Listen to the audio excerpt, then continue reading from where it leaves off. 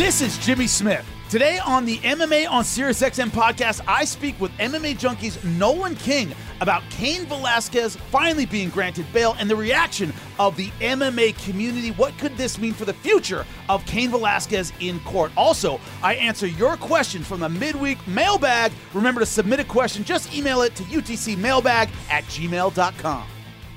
He did work for MMAJunkie.com on the Cain Velasquez case. He has been in court. He has seen everything that has been going on. Now, of course, Cain Velasquez getting $1 million bond. Nolan King from MMA Junkie. How you doing, my man?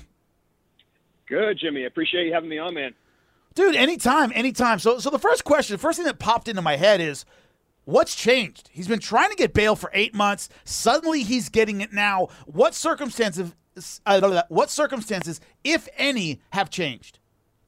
Yeah, really, the only circumstance that's changed is that a different judge heard this bail hearing. That's really what it boils down to. It was getting to the point where, as an outside observer, I don't have a legal background. I've studied this case quite a bit, though, and I've gotten really familiar with all the hearings.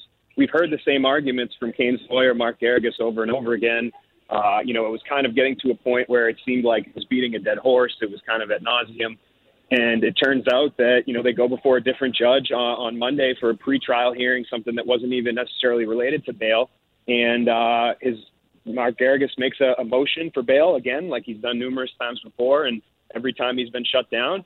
Really, the biggest difference here was that he had a judge that seemingly interpreted the whole thing differently. And this judge certainly played up the emotional aspect in the fact that Cain was a family man and that he was a member of the community that had a lot of support. And that was something that the previous judge was kind of openly saying was not a reason for him to be able to get out. It wasn't a popularity contest, or it wasn't,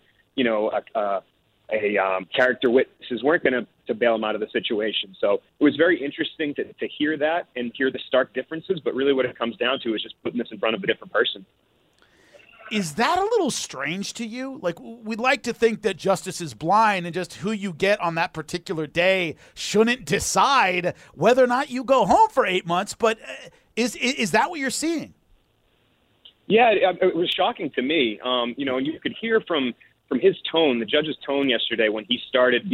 He heard from both sides. He heard kind of the district attorney's objections to the whole thing. He heard Mark Garagos and Cain Velasquez, the defense's side kind of give their usual spiel about the whole thing. And you could kind of tell from his responses that he was seemingly more sympathetic towards Cain's situation. And really, I guess in the technical terms, what it boils down to is I think that, is Cain a danger to the public?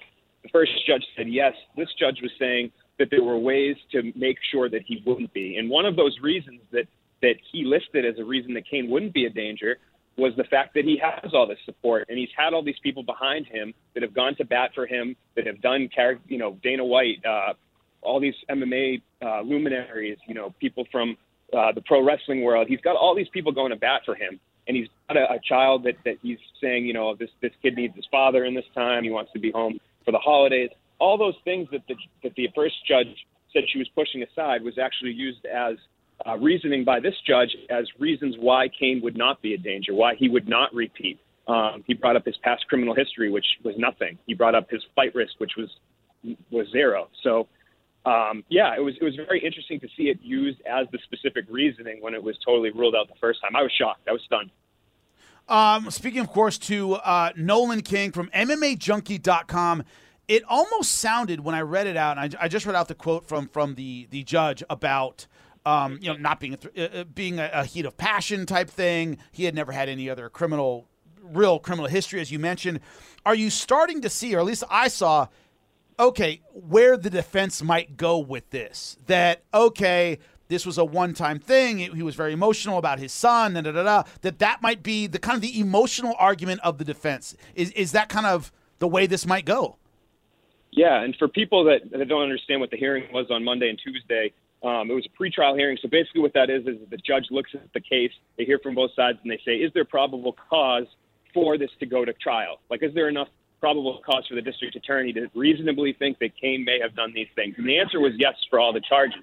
But what was interesting was the judge said that there was that there could be a debate about a crime of, heat of passion, I think is what he said. Yes. Was this just a split-second decision? Did Cain just act impulsively? He said that's not for him to figure out. What he was trying to figure out was whether or not there was enough information to say that this event may have happened and that it should go to trial. However, that does provide insight into what the next judge's ruling would be, which are those sort of things that the defense brings up. This was an impulse issue. This was, a crime of passion. He acted irrationally because of the situation he was put in. Those are the sort of the defenses that we're gonna see from the defense in an actual trial. Monday and Tuesday was essentially a little preview of both arguments from the defense and the prosecution. One thing about this whole case is kind of interesting. Part of the bail, of course, is he has to undergo some kind of treatment or evaluation for traumatic brain injury and CTE, right? Chronic traumatic encephalopathy.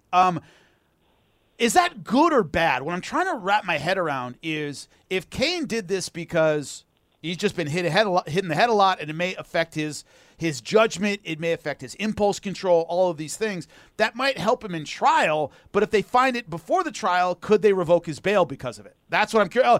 If we find CTE, we might want you off the street in the meantime. Is it kind of a double-edged sword there? Yeah, it is. And it's interesting too, because I look at it and I say, on one hand, the defense is saying, well, this is what any father would have done. He was acting like anybody would. And on the flip side, they're saying, well, he has, something potentially wrong with his brain that may have done this. So I think it is a bit contradictory there. Yeah. But, overall, I think it will be interesting to kind of move into this uncharted territory, which is these discussions of TBI and CTE being used in court as a defense of a former MMA fighter for actions. And we'll see. I mean, obviously, there's still a lot of science to be done with CTE. There's a lot of things they don't know. There's a lot of things they can't test for or can't see it in certain, in most living individuals. So it'll be interesting to see what sort of requirements they have him undergo. And specifically, he's going to have to do some stuff, some testing. But I guess we'll see what they come back with. I think that the judge's ruling is going to stay. But yeah, I see where you're coming from. Like, it could be used against him in the future for not allowing him to be out. Speaking, of course, to Nolan King from MMA Junkie, one of the things I touched on talking about this article is Cain didn't get knocked out with the kind of frequency we've seen, like a BJ Penn, Anderson Silva, Chuck Liddell at the end of his career. I could name a dozen fighters off the top of my head who got beat up more than Cain Velasquez. Now, I know he's a heavyweight who's dealing with some very heavy hitters, but my point is, if there's a legal precedent of Cain had brain damage, getting knocked out a total of 2 times in his MMA career, is this bad PR for the UFC? In the long run, could this happen if this comes out in trial that, yeah, he's messed up. He got knocked out twice, which is not a whole lot by MMA standards. Right. Yeah, no, I think that's, again, a very good point. I don't think it looks good for the UFC. It certainly could be something that's used against them in the future, maybe in future hearings about, the effects of CTE or TBI, or, whether the UFC will have to, maybe cover these guys longer term than they do healthcare-wise. At the same time, the Velasquez side did build into their claims of CTE and TBI talks of childhood trauma. They did not necessarily go into what that exactly meant. I'm not sure if they meant it was sports-related, if it was some other sort of blows to the head related, but my guess is that might be partially why that's in there as well, is to say that it was not completely from his fighting career. Speaking, of course, to Nolan King, MMAJunkie.com. How has Cain been throughout this process? I mean, we've seen pictures of him. We've seen him in court. He seems pretty stoic and everything I've seen. What's your general impression of how he's handling this and how his family's handling it, if you have any idea? Yeah, I mean, it's he's kind of been Cain. Like, I think we covered him enough, and we know how he acts. He's never wanted to be the center of attention, and it's very contradictory thing for a guy to be in a case like this and have to stand in the courtroom and sit there with a size quadruple XL jumpsuit on and be chained up and have a million people there trying to support him for something that he allegedly did wrong. And so he seemed to take it well. I think he's a strong leader of that whole AKA sort of group, the squad, the gym, the people that extend beyond the pro fight team that we're aware of. It was nice to, once in a while, you would see an expression throughout this process. You'd see, yesterday he was smiling a lot, which is something that we didn't necessarily see a ton of outside of him waving to his family, his kids in the crowd a couple of times when he would come out, when they would bring him out from the back. So he's largely remained quiet. I think he's spoken essentially sentences that have been yes and no throughout this whole thing. But they did catch, some of the local media did catch him coming out of the courthouse yesterday, and certainly would seem to be in good spirits about the recent development. Obviously working out well, and that he got the bail he had been asking for. But as far as MMA fans go, it's interesting, of course, and I've tried to make this clear on my show quite a bit, that you can call something morally defensible and it's not legally defensible, right? You can say, I understand why he did it. It's still legally going to be an issue. How do you see the road ahead going, where the defense is going to use maybe a moral defense issue and the prosecution is going to use a legally indefensible issue? How do you think it's going to go? Yeah, it will be interesting. And again, I think the lesson to be learned here, you brought it up, you hit its nail on the head right there. We've talked about it a ton internally. It's morality versus legality. And I felt like we had pretty clear lines drawn in the sand until Monday and Tuesday, where we kind of heard a judge, side with him and understand the emotion and everything behind it. So I guess really we're getting a clean slate again. I believe that the trial judge for his trial will be somebody different. So it will really come down to how much somebody, the judge rules, kind of leans into the morality side of things as a justification. And I'm sure that the defense will. They'll be leaning on emotion heavily. They'll be leaning on the Harry Gillart case that's ongoing as well.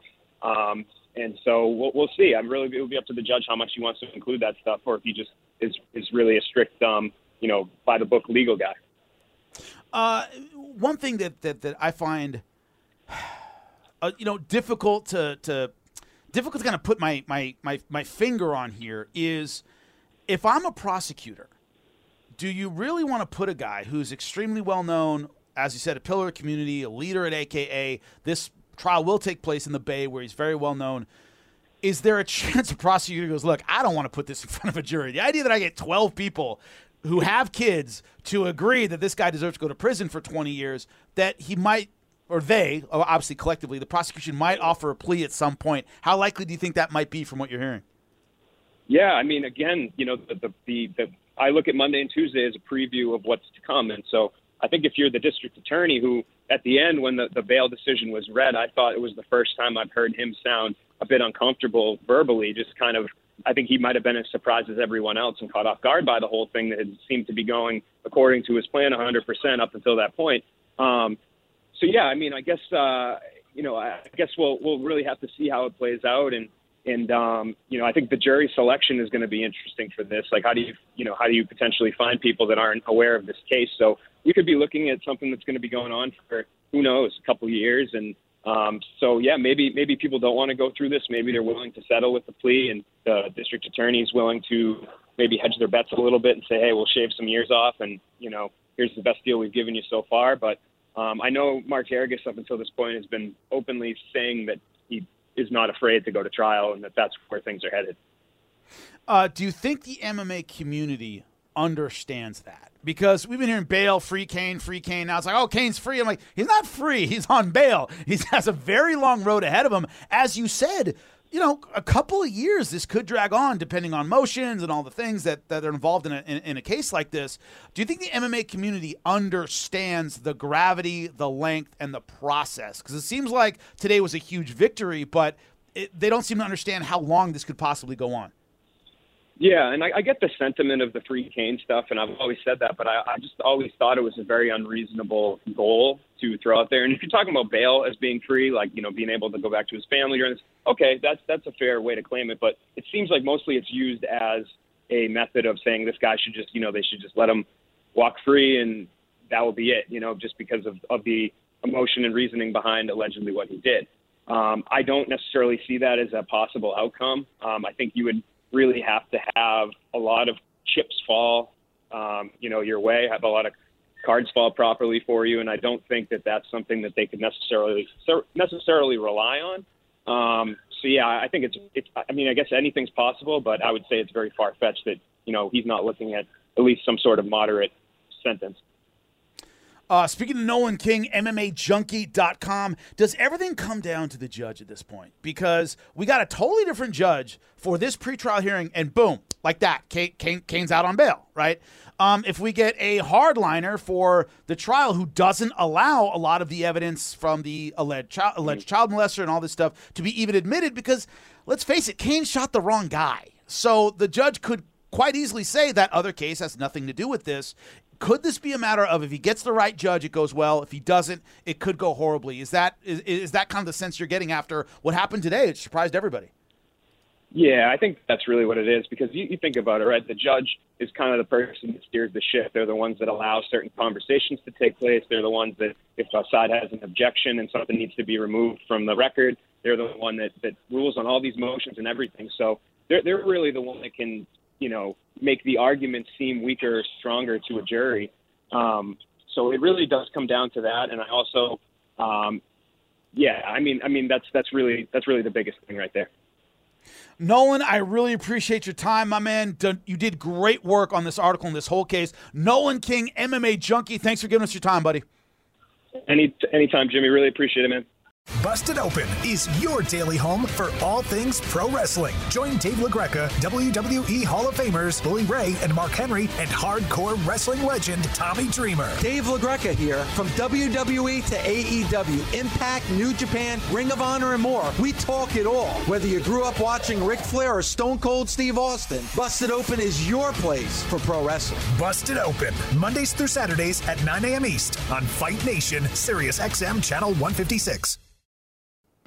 Jimmy Smith is a knowledgeable man in many areas of life. I'm a one-man phenom of information. And he's gracious enough to share that knowledge by answering your questions about any subject you desire. Just email your question to utcmailbag@gmail.com and have them answered by Jimmy Smith himself. The Wednesday tradition continues on Unlocking the Cage. It's time for the Midweek Mailbag on Sirius XM Fight Nation. What's up, folks? Jimmy Smith, Unlocking the Cage. You know how to get a question at me. utcmailbag@gmail.com. That's where you send them, and I answer them. Answer them about anything. Anything you think I could answer, basically, right? Anyway, KOB, you've been sifting through them. You pick out the gems. You hit me whenever you feel like it. Mail, motherfucker. All right. Naturally, with UFC 281, we got quite a few 281 questions. And I'm ready for that, KOB. I can handle that. First one up comes from Nick in New Jersey. Says, hey, Jimmy, if he wins on Saturday, how much more would Izzy have to do to overtake Anderson as the best middleweight in UFC history? The debate will already be there. The debate will already be there. So the problem is Izzy, of course, took the move up to 205 to take on the champ at the time, Jan Blachowicz, and did not have success.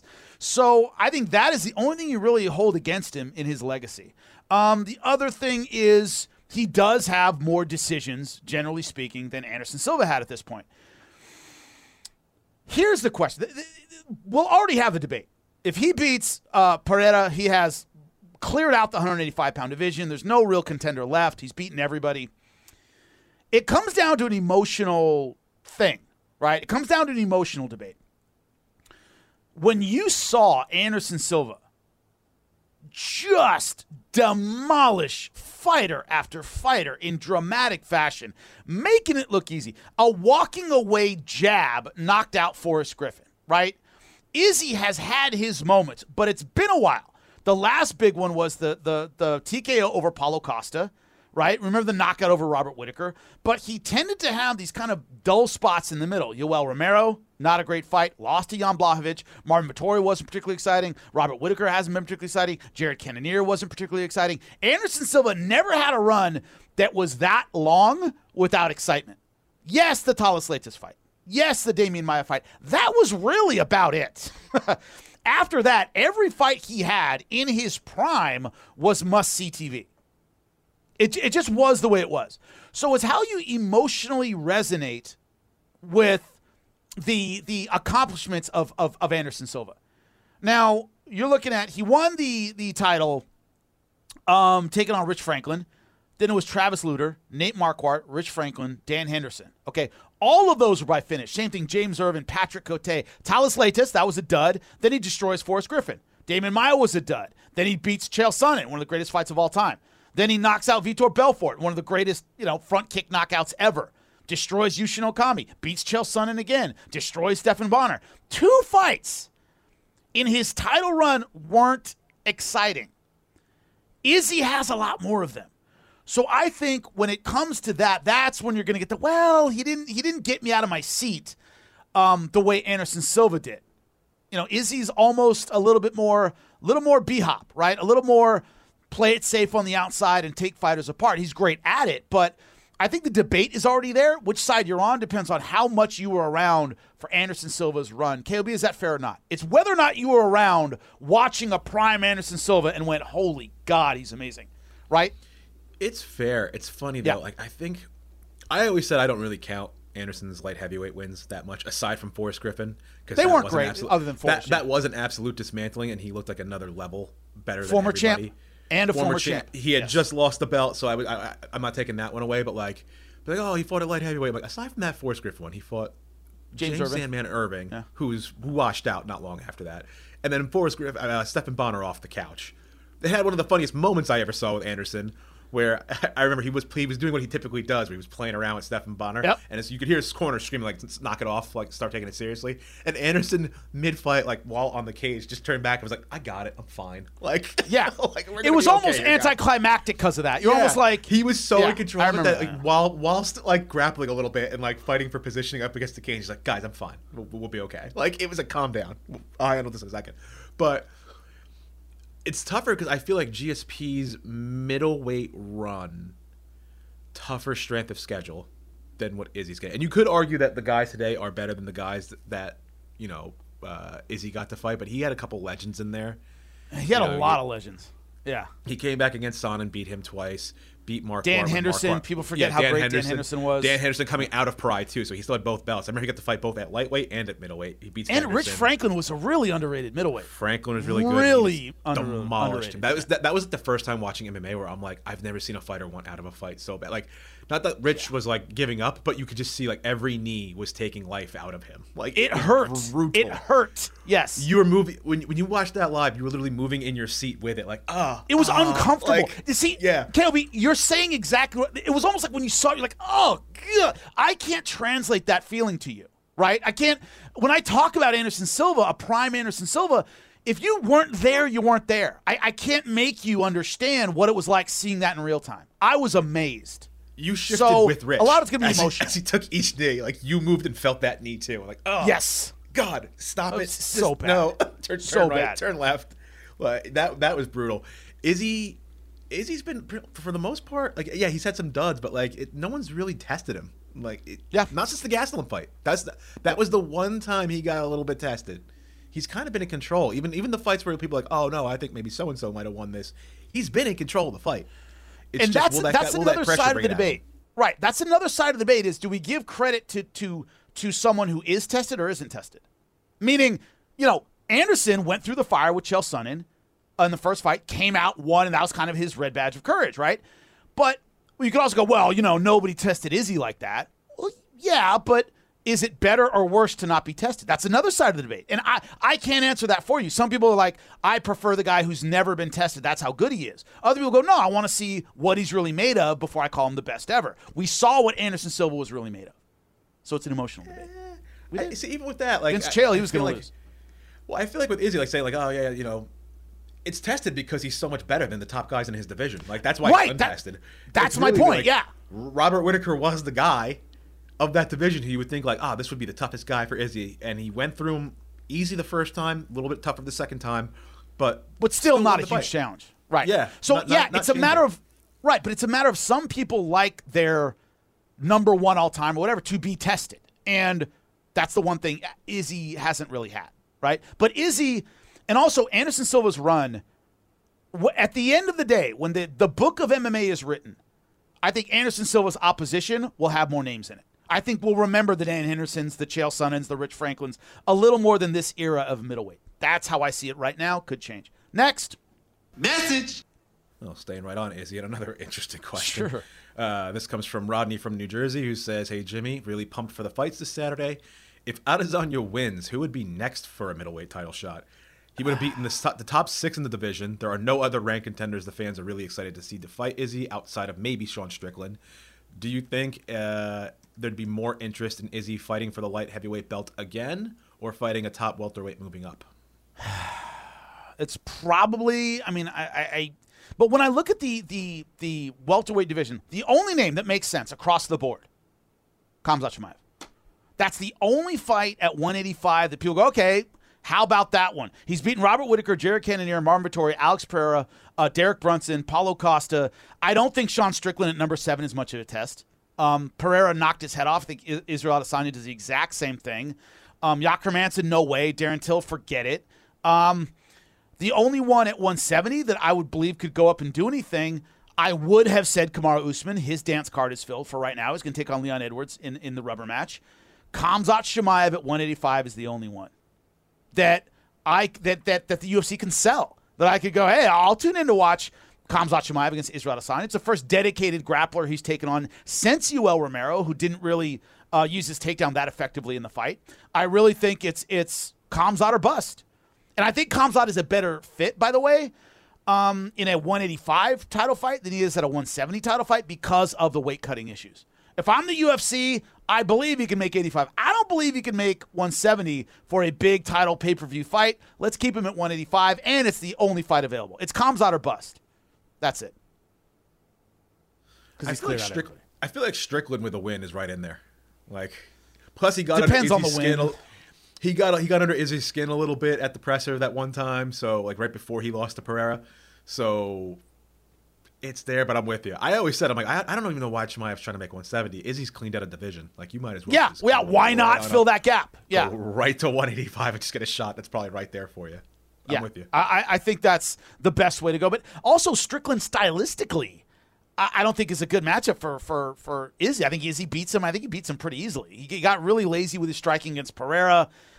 He stands really super duper tall. I think Izzy takes him apart. So I don't think it's a competitive fight. Next. You've got mail. All right, next up, this comes from Ryan in Saskatoon. Always tough for me to say. That is a tough one. It's not just you. That's a tough one. He says, hey, Jimmy, a lot of people keep referencing that KO by Alex over Izzy in their second fight, but I'm not sure they actually watched the fight other than the KO highlight. Alex came out with a heavy forward pressure, and Izzy picked him apart for the first round. In the second, Izzy was tuning Alex up, and the ref had to give Alex a standing 8 count. Alex was out on his feet, very hurt. If that's an MMA fight, that would have finished him at the point, and that's just with boxing gloves on. We all know Alex is going to pressure Izzy, but when has Izzy looked his best? When people pressure him. Alex has natural heavy hands, which can always be an equalizer, but don't sleep on the champ, though, which many seem to be doing. Is he tailor-made for Izzy to have a fantastic performance? We are really hoping. Let's face it, we're really hoping.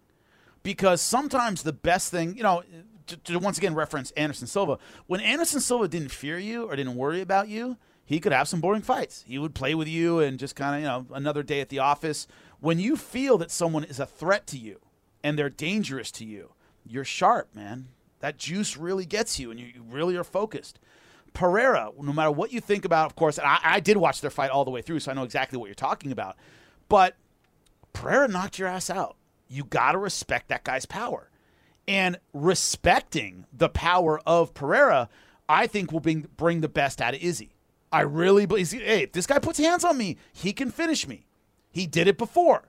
So that juice of being in front of somebody who can actually damage you, and you know it, I think brings the best out of Israel Adesanya. Izzy, unfortunately, when he isn't facing someone that he really is that worried about, does tend to go into kind of a lazy fight mode. He just does. He just controls the distance, and he fights very, very smart. A good analogy would be, B-Hop, Bernard Hopkins in the boxing world, where he kept you on the outside and did what he needed to do. But against someone whose offense he really respects, I think it brings the best out of him, and it better.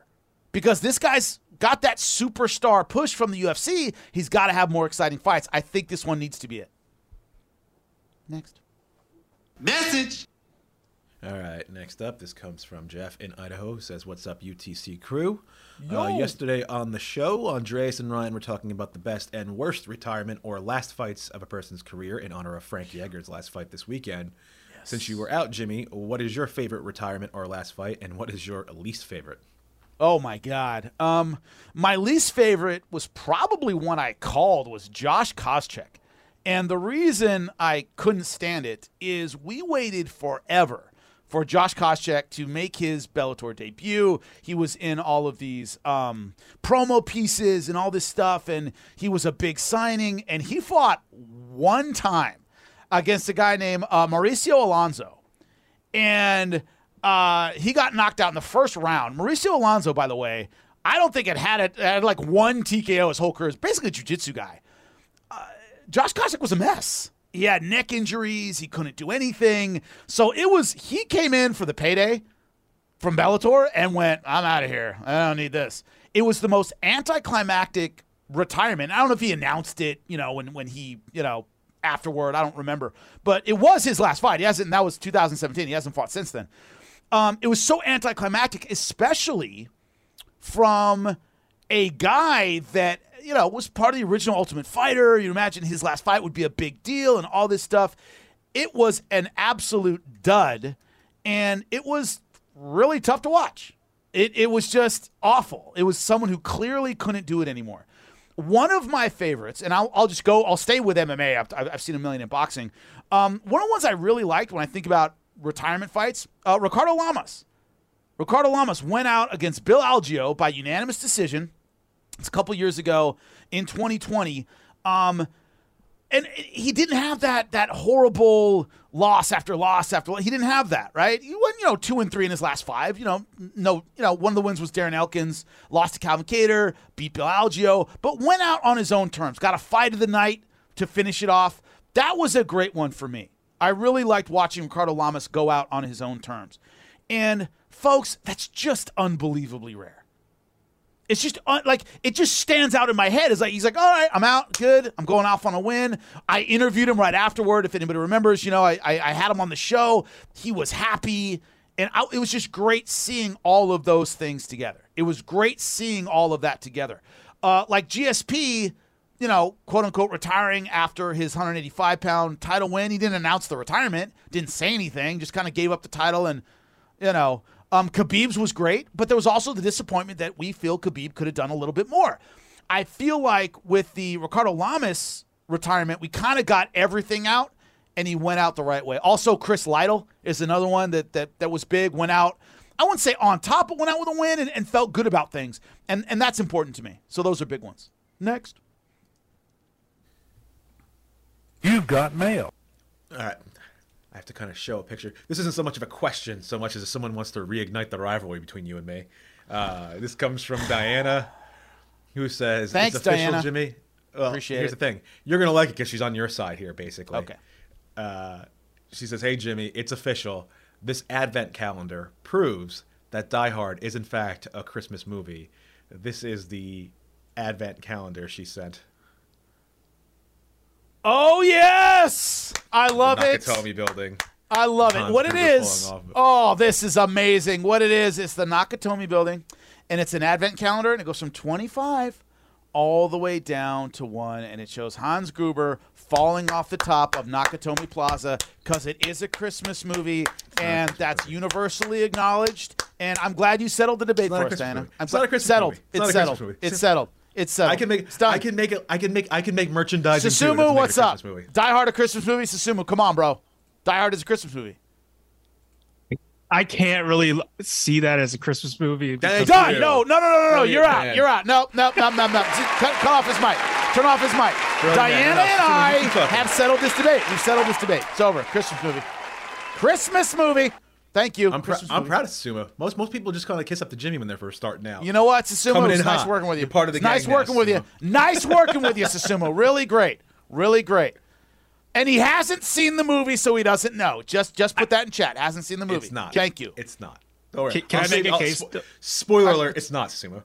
Go ahead.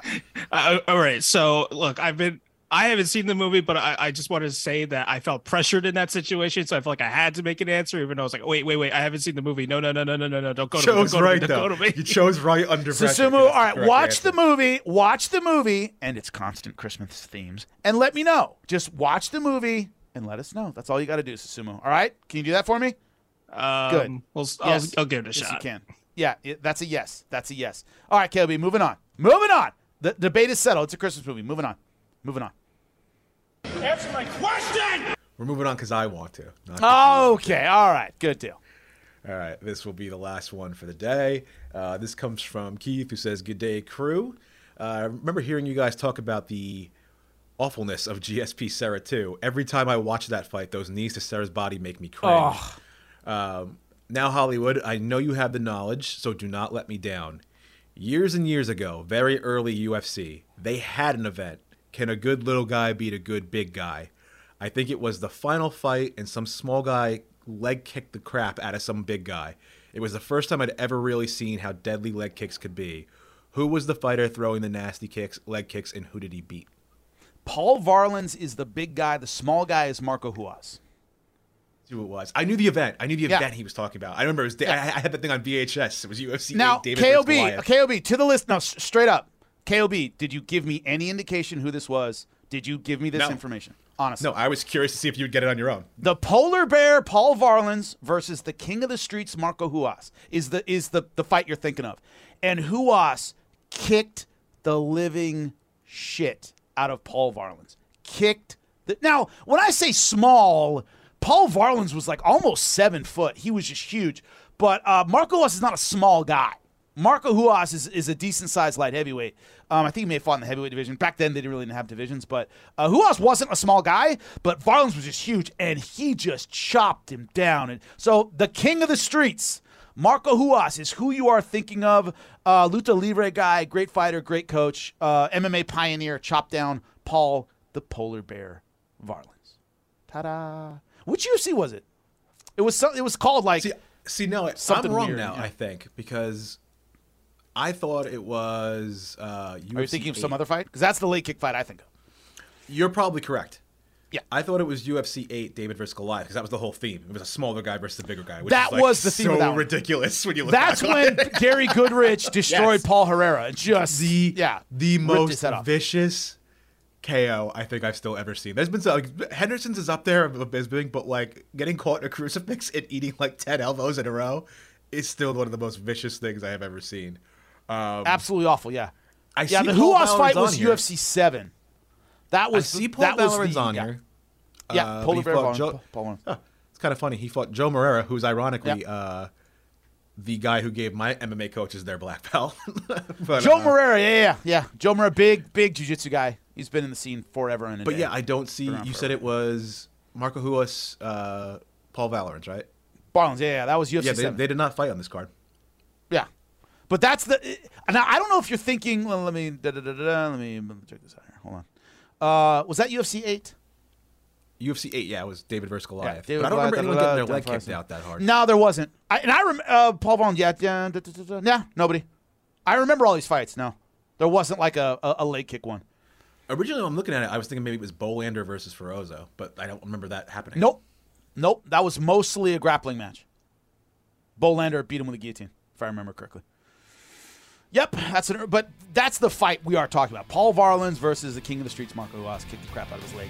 There you go. Now you know. MMA on SiriusXM is part of the SiriusXM Sports Podcast Network. If you enjoyed this episode and want to hear more, please give a 5-star rating and leave a review. Subscribe today wherever you stream your podcast. Plus, catch Unlocking the Cage weekdays from 2 to 5 p.m. Eastern and MMA Today Tuesday to Thursday from 12 to 2 p.m. Eastern on SiriusXM Fight Nation, channel 156, and on the SXM app.